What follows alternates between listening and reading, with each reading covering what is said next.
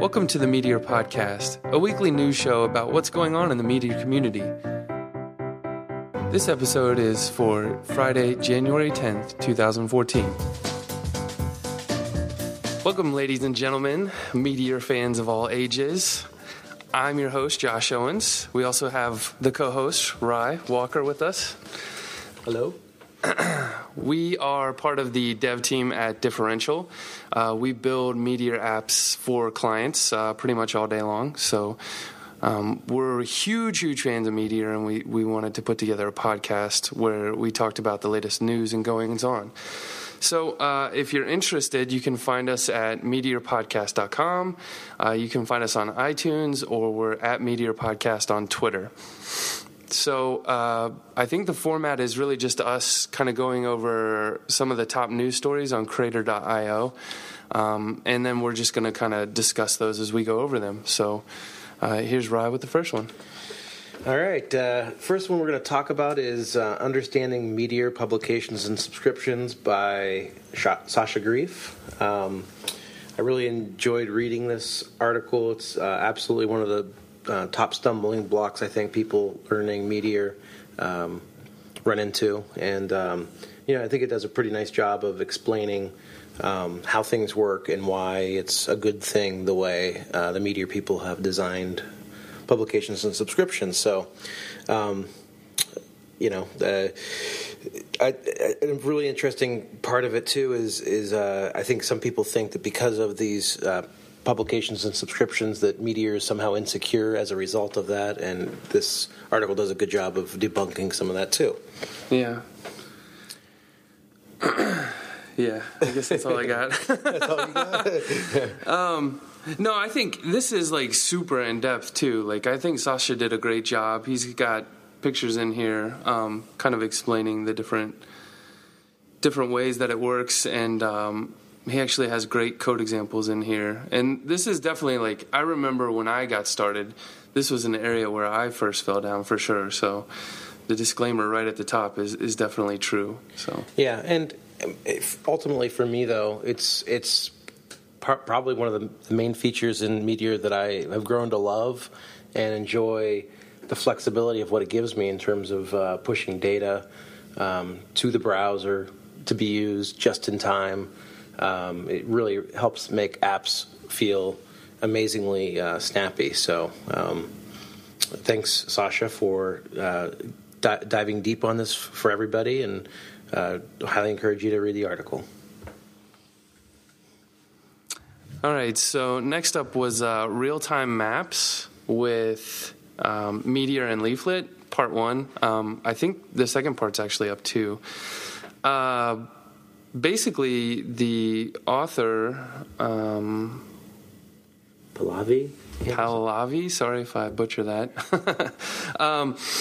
he takes the parties example from the video on the Meteor website where they show off some of the data synchronization that goes on between two browsers and using Mongo and all that kind of stuff, it's a great example on the Meteor website. He kind of dives into redoing that with Leaflet, which I actually hadn't heard of, and it looks quite interesting. And I've actually started playing with this now, so I'm glad he posted this article. But yeah, I mean, it just goes into the ins and outs of getting Leaflet to work and basically completely skinning it so that it works just like the video. So yeah, and at that, this is a good example of how to integrate Meteor with some external JavaScript library. It's you probably spend about 15 minutes in your Meteor career before you realize, okay, I need to integrate some other JavaScript into it, and the first few times you do it, it can be somewhat painful. It'll get a little bit better with the release of Meteor UI, but this is a great article that basically takes the original example just used a static GIF as the map, and this redoes it with a true kind of scalable map in the background. It's a neat improvement on the original demo. Yeah, and he uses some of their double click handler, catching that and then setting some sessions to make it reactive on the Meteor side. So it's good stuff. Again, if you need the links to these, just go to creator.io and they should be in the top posts there. And we'll put them in the show notes on the meteorpodcast.com website. Yeah. All right. Next article we're going to talk a little bit about is Slava Kim from Meteor Development Groups. He says this is not a rage post, but it's top 5 syntactic weirdnesses in Mongo. He said most of them were found by David Glasser, but I guess they've kind of accumulated this library of weirdness that they really felt like they had to just share with the world, and I appreciate that. Obviously, Meteor requires Mongo. Not everybody is a pro at Mongo, and ultimately, I think that this article serves as good SEO for some of the issues that he's going through. Just to read through it, it's a lot to read through and to understand. I think it'll really come in to be helpful when you have some of these problems. And I'm glad that they've tossed it out there on the internet for everybody to access when they have an issue related to this. Yeah. So Josh and I were just talking today. It's tough. If you've spent most of your career with using SQL to write queries, to suddenly jump in and have to understand all the Mongo lingo. Yeah. We were talking like today.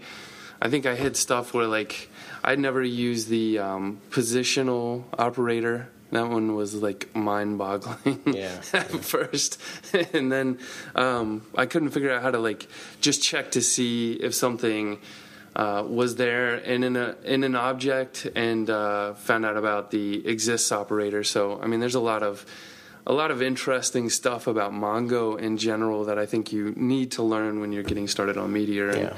And this is a very good post that kind of covers some gotchas that you might run into. Yep, and it's basically a package deal. If you want to do Meteor, you're also you've just become a novice Mongo developer too, for better or worse. We think for better, but it's definitely a journey. So. Next up is the must-see Meteor talks from 2013. These were all, as far as I know, they were all talks from the dev shops. They're on the Meteor blog, and they've actually embedded all 6 YouTube videos right into the blog page, so you can really just hit the page, watch the videos. In particular, we were there for the David Greenspan talk about the new Meteor rendering model, which I'm pretty excited about. And then David Glasser's on there talking about making Mongo real-time, which just came out in 0.70.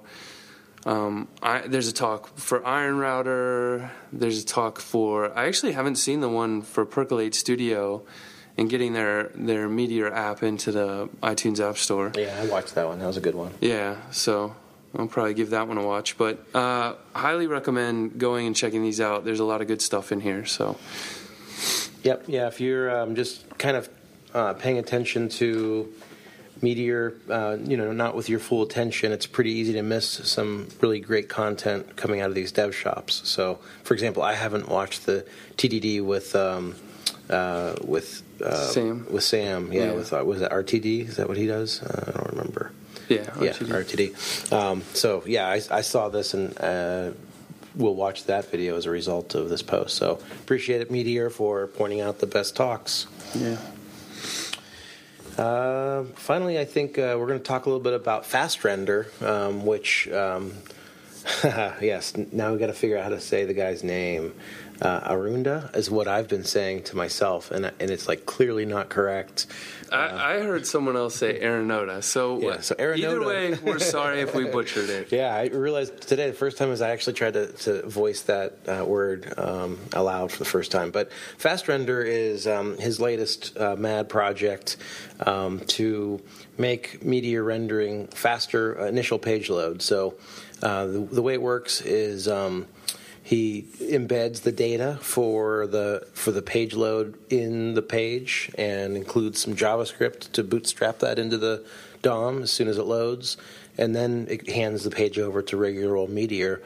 What this allows us to do is you could theoretically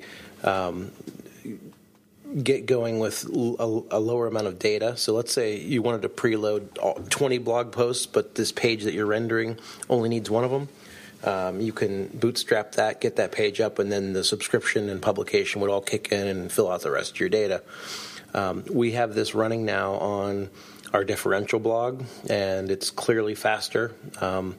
It's on the whole site too, right? Well, it's on any page that where data is used, yeah. And so most of our site is static. So the blog is one point, our team page, but I'd love to see us get to the point where it's actually the entire DOM is rendered server side. I think this is a great step towards that. That maybe with just a few modifications we can get to that point, so that we can get away from having to use Spiderable and stuff for search engines, and obviously like social widgets always get the title wrong on a lot of pages that are on Meteor.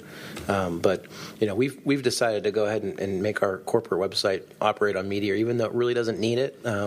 Corporate? Well, corporate? Our corporation's website, our differential.io runs on Meteor. We get a little criticism for that since it's mostly static, but we want to drive Meteor forward, server-side rendering, and have it work for all web apps and not just special cases. So. Yeah, we caught a lot of flack for that when I posted that Meteor killing Rails post, which in the middle of people reading it died and went blank because our server crashed or had a slight blip there. So yeah, kind of ironically funny. Well, I'd also want to mention Aeronoto has been super awesome to work with on this fast render. We were early adopters of it. He's helped us with our issues. Literally, there was an issue today that he got to in 5 minutes, and he's across the world somewhere. But totally awesome guy. Took pretty cool technology to make every Meteor page quicker. So big fan of fast render, and we're going to try to help him push it out there and make it something that's standard. Yeah. So that's the podcast for Friday, January 10th. If you have any comments or suggestions, feel free to hit us up on Twitter and let us know. Or, we'll probably get the email address set up so you can email us podcast@meteorpodcast.com. And that'll hit both of us. And, we're open to suggestions. We want to hear what you think, what you want to hear about. Let us know, and we'll keep tweaking this as we go on. Yep. So thanks, guys. Thanks.